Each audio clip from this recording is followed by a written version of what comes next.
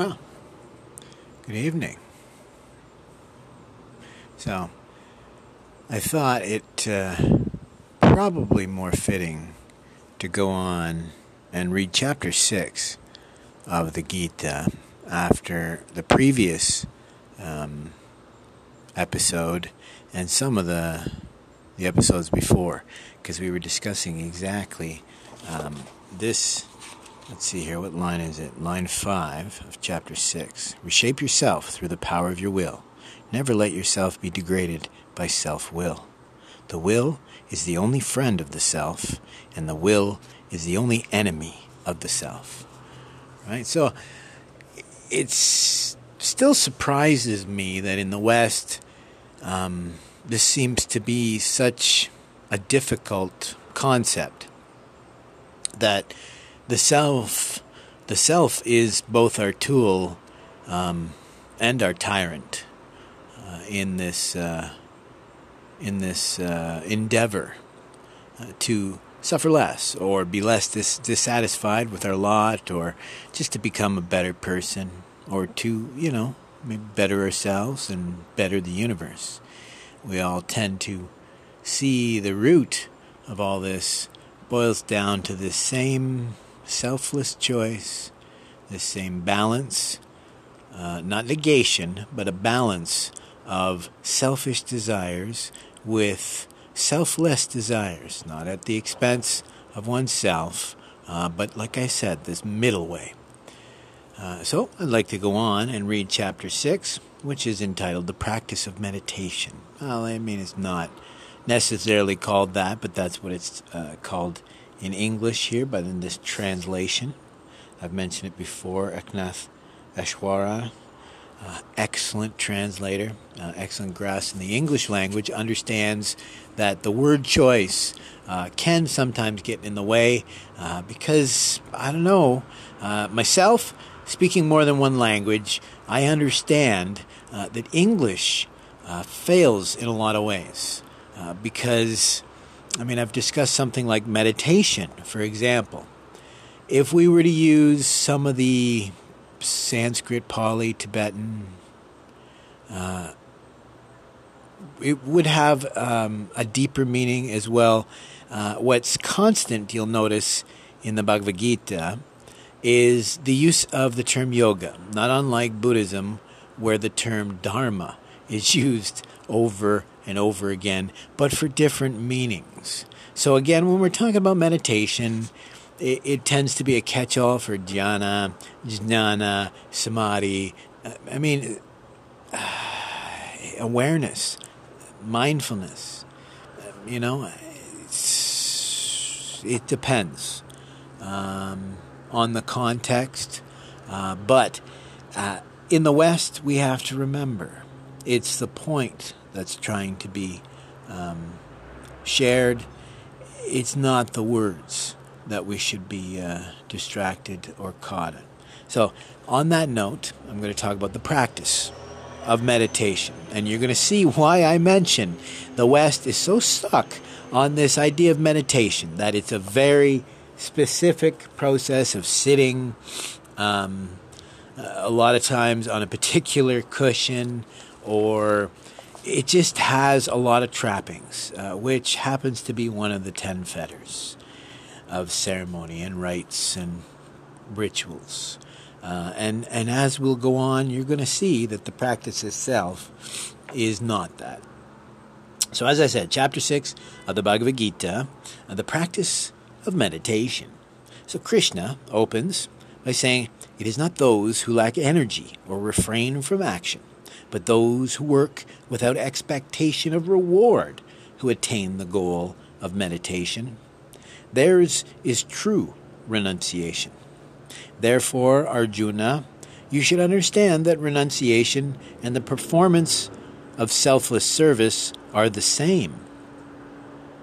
Those who cannot renounce attachment to the results of their work are far from the path. For aspirants who want to climb the mountain of spiritual awareness, the path is selfless work. For those who have ascended to yoga, the path is stillness and peace. When you have freed yourself from attachment to the results of work and all your desires for the enjoyment of sense objects, you will ascend to the unitive state. Reshape yourself through the power of your will. Never let yourself be degraded by self-will. The will is the only friend of the self, and the will is the only enemy of the self. It's absolutely hilarious. Arguably everyone should be on lockdown because nothing's open. And I decided I might do this because it was so quiet. We've been sitting out here enjoying the peace on the patio with the plants and a nice little stick of incense and our tea. And now they want to do drag races up and down the boulevard here. But we'll continue. But let me just go back and say the will is the only friend of the self, and the will is the only enemy of the self. We've discussed this before. It's both our tool and our barrier to liberation. To those who have conquered themselves, the will is a friend, but it is the enemy of those who have not found the self within them. The supreme reality stands revealed in the consciousness of those who have conquered themselves. They live in peace, alike in cold and heat, pleasure and pain, praise and blame. They are completely fulfilled by spiritual wisdom and self-realization. Having conquered their senses, they have climbed to the summit of human consciousness.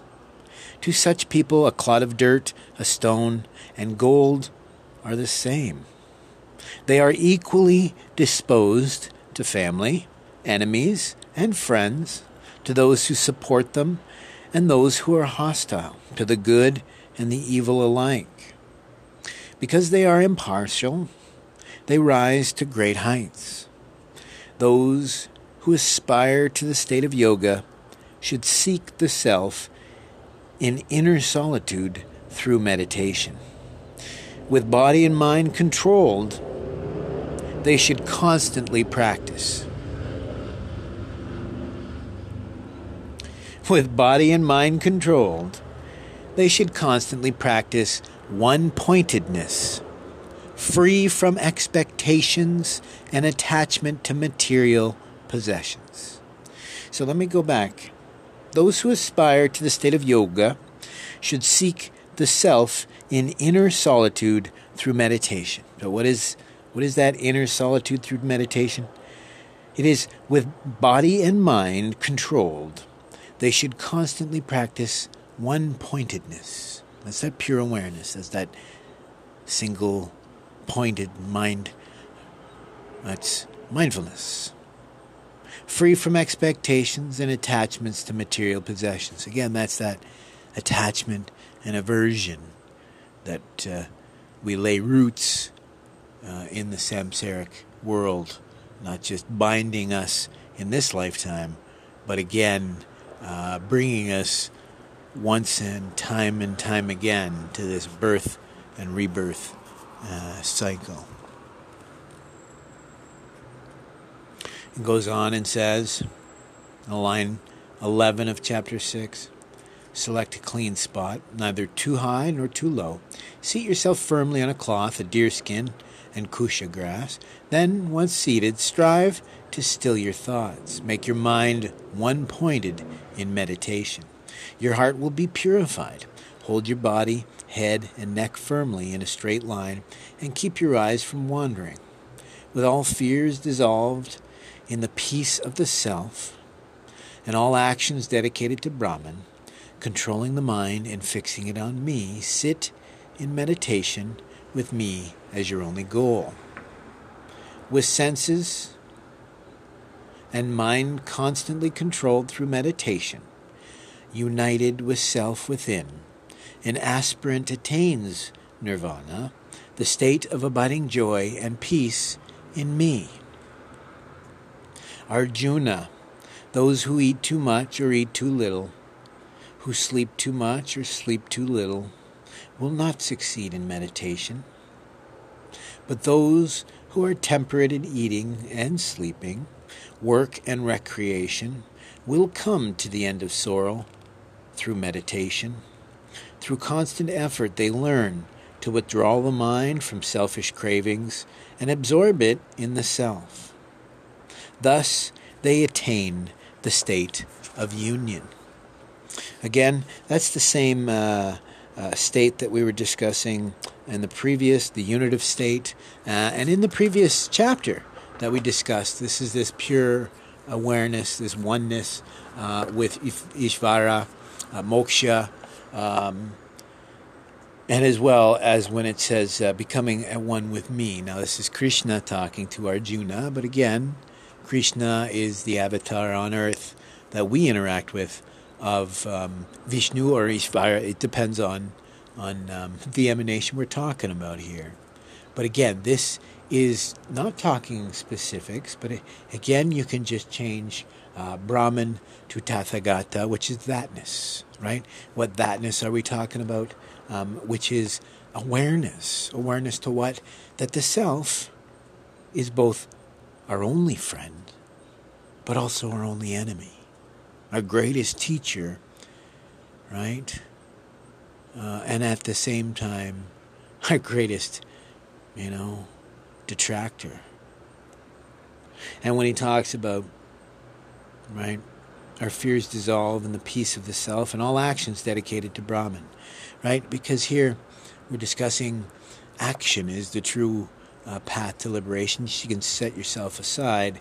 But as you read from this paragraph, it's giving instruction for someone who finds it difficult, as the Buddha realized that it would be difficult to explain this simple truth to people because it was such a difficult path, right? To still oneself and to devote oneself to selfless action.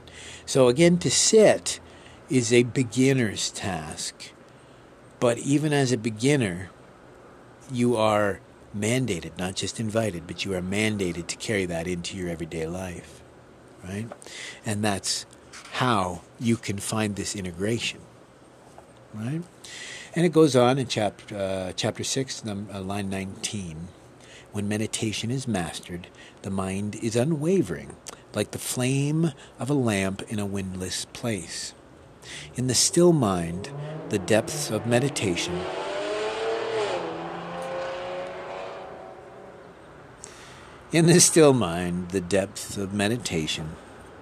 the self reveals itself. Beholding the self by means of the self, an aspirant knows the joy and peace of complete fulfillment.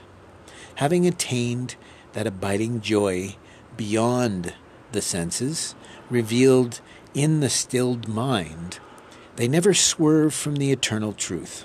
They desire nothing else and cannot be shaken by the heaviest burden of sorrow. Again, what we're talking about here is reaching that abiding place, learning to reside in this awareness, to make this intrinsic, lasting default, right?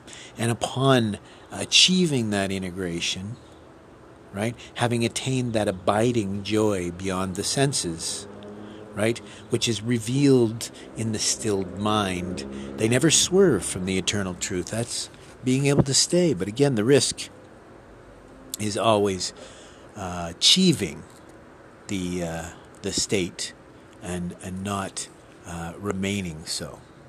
And it goes on, line 23. The practice of meditation frees one from all affliction. This is the path of yoga. Follow it with determination and sustained enthusiasm, renouncing wholeheartedly all selfish desires and expectations. Use your will to control the senses. Little by little, through patience and repeated effort, the mind will become stilled in the self. Right? So as you can see here, this is not remain seated or continue to use it as your touchstone. No, the idea is to embody this practice of stilling, of renouncing all your selfish desires and expectations. This is what I've discussed before. It's commonly missed in the West that the Four Noble Truths are tied to the marks of existence. Why? Because life is dissatisfying or suffering, inherently unfulfilling. Why? Because we are the source of these selfish-based thirst, as they say, but desires is another translation commonly used. Now, the Noble Eightfold Path, it's not a particular prescription. It's simply being your best self, being the most selfless, compassionate, caring, thoughtful, and again, there is multiple references to action and effort, right? So we carry this into our everyday lives, not just because that is how we still and cease these desires, this will, this selfish ego, but it's also, honestly, as it's commonly the goal, it's to bring more compassion and joy and understanding and equanimity into the world. Embody it, that sort of idea. Right? So as it says, little by little, through patience and repeated effort, the mind will become stilled in the self. So again, we're talking about this as a path, right? This is not a destination, right? Because even once you've reached stillness and integration, you still have to maintain it. And again, we're stilling in the self. We're not eliminating, negating the self. It's again this middle way, this Advaita Vedanta idea, the Patanjali idea, Madhyamaka, Yogacara, Chittamatrin. It's a middle way. The logicicians, the Nalanda tradition, we're talking about finding a balance, right? The Chinese idea of the golden mean that predates a lot of this teaching as well, that talks about finding a balance. What is that balance? It's not insufficiency, it's not excess. So you're looking for harmony. When you don't have harmony in everything, you have disharmony in everything, which I'm not saying that as a fact. It happens to be a common quote. And we'll just move on from here, chapter 6, line 26. Wherever the mind wanders, restless and diffuse, in its search for satisfaction without, lead it within. So let me start over because that was horrible. I apologize. So line 26. Wherever the mind wanders, restless and diffuse, in its search for satisfaction without, lead it within. Train it to rest in the self. Abiding joy comes to those who still the mind, freeing themselves from the taint of self-will. With their consciousness unified, they become one with Brahman. And it goes on, line 28. The infinite joy of touching Brahman is easily attained by those who are free from the burden of evil and established within themselves. They see the self in every creature and all creation in the self. With consciousness unified through meditation, they see everything with an equal eye. I am ever present to those who have realized me in every creature. Seeing all life as my manifestation, they are never separated from me. They worship me in the hearts of all, and all their actions proceed from me. Wherever they may live, they abide in me. When a person responds to the joys and the sorrows of others, really, I mean, you got a motorbike that's tuned to be as loud as that. But no, you just have to blast your 70s, Southern rock. I get you, bruv. Your ego just ain't big enough. So, I'll start over on line 32. When a person responds to the joys and sorrows of others, as if they were his own, he has attained the highest state of spiritual union. And I'll say again, when a person responds to the joys and sorrows of others as if they were his own, he has attained the highest state of spiritual union. I 100% subscribe to that. I mean, how many times have you seen where people don't have the empathy or the sympathy to feel another's pain or sorrow? And how many times have you seen someone who just has the inability to feel the joy from someone else, even when it's contagious? Some people are just so self-absorbed, they are just incapable to feel that joy and that passion for another human being. That's what we're talking about here. Magnanimous. Even if someone gets promotion over top of yourself, I mean, you should still be happy for them because, I mean, they didn't tend to hurt you directly. But we'll go on here to line 33. Oh, Krishna, the stillness of divine union which you describe is beyond my comprehension. How can the mind, which is so restless, attain lasting peace? Krishna, the mind is restless, turbulent, powerful, violent. Trying to control it is like trying to tame the wind. He's not wrong at all, is he? Krishna says, it is true that the mind is restless and difficult to control, but it can be conquered, Arjuna, through regular practice and detachment. Those who lack self-control will find it difficult to progress in meditation, but those who are self-controlled, striving earnestly through the right means, will attain the goal. Krishna, says Arjuna, what happens to one who has faith but who lacks self-control and wanders from the path, not attaining success in yoga? If he becomes deluded on the spiritual path, will he lose the support of both worlds, like a cloud scattered in the sky?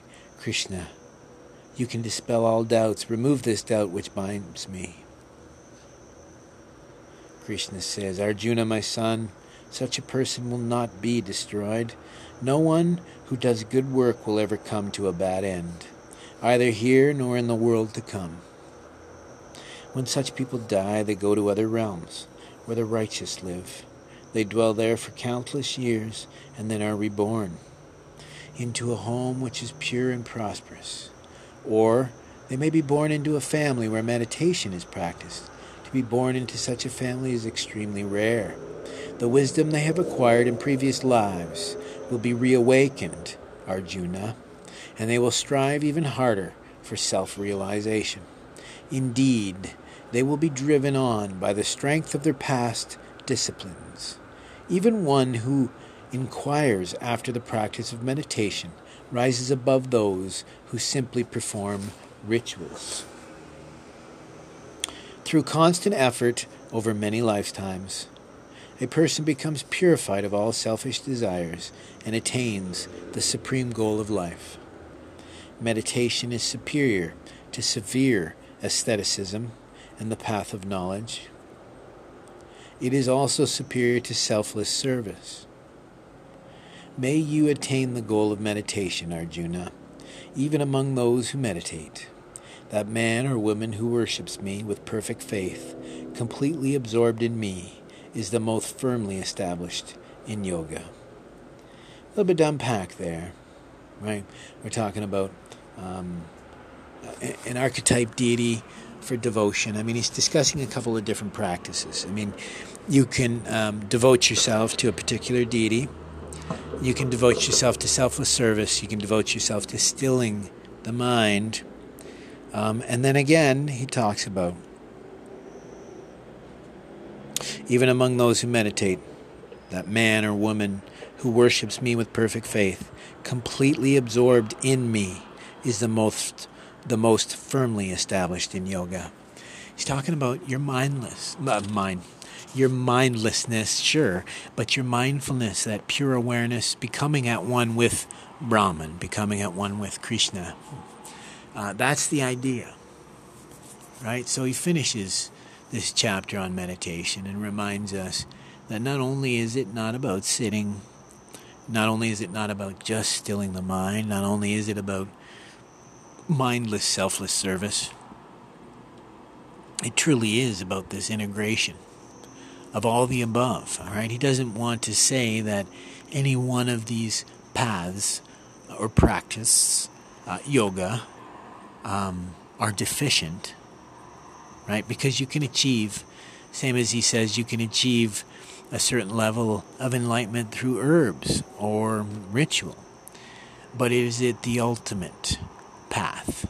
And again, I do enjoy the fact that, not dissimilarly, you can look at the Buddha talking, or Bodhidharma, or Churyi, or Shantideva, the Dalai Lama, Padmasambhava. You can look at no end to great thinkers in the Dharma who will remind you that there is no end to the entry of the Dharma. Once again, I will remind us that there is no two people alike, no two selves. We are all one, but each individual has to look within themselves for their own liberation. Therefore, there is no end to the entries to the Dharma of Nirvana, right?